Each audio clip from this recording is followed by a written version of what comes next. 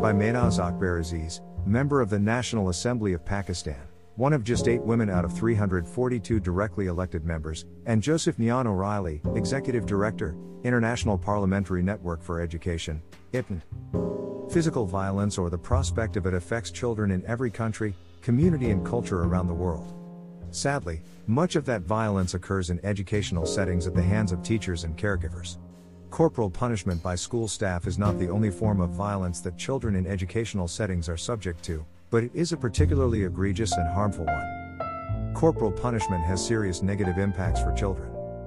As well as violating children's rights, overwhelming evidence shows that the use of corporal punishment has serious negative impacts on children, including their educational achievements. A recent study found that the brains of children who had been spanked were altered in the regions that regulate emotional responses, the same regions that change in children who had experienced sexual abuse, physical violence or psychological maltreatment, typically viewed as worse than spanking.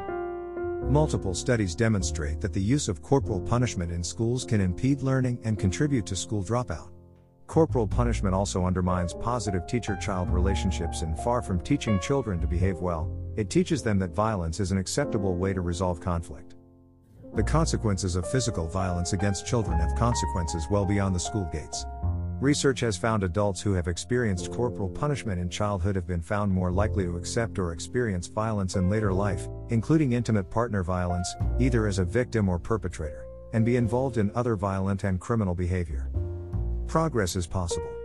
The recent passage of legislation in Pakistan's National Assembly, which banned corporal punishment in religious, government and private institutions in the Islamabad Capital Territory, is a case in point.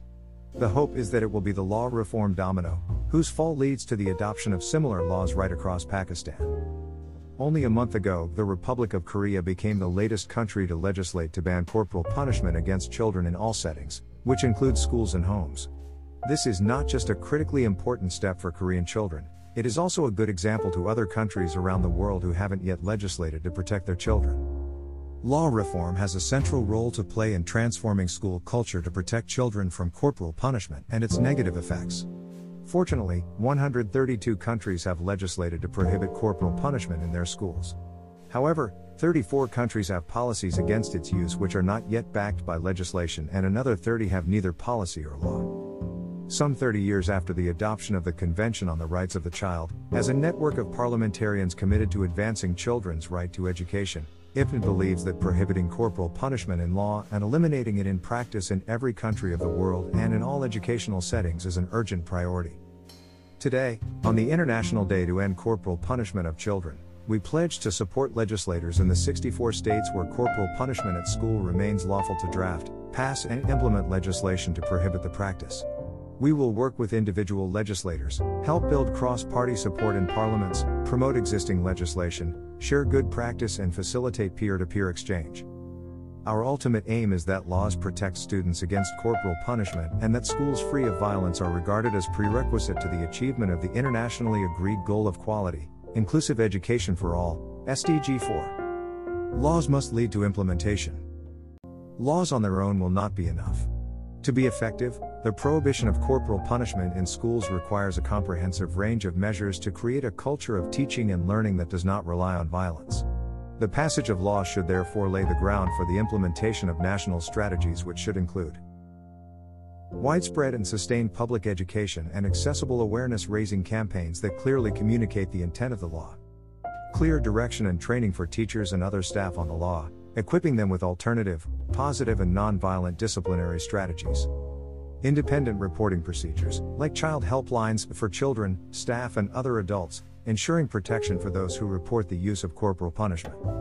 A strategy to monitor the effectiveness of the law, and compliance with prohibition through regular public opinion surveys, including consultations with children.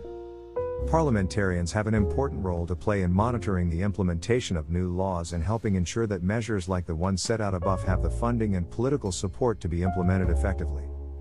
Schools should be a place of hope and opportunity, where children are safe to learn and develop the skills and experiences they need to thrive.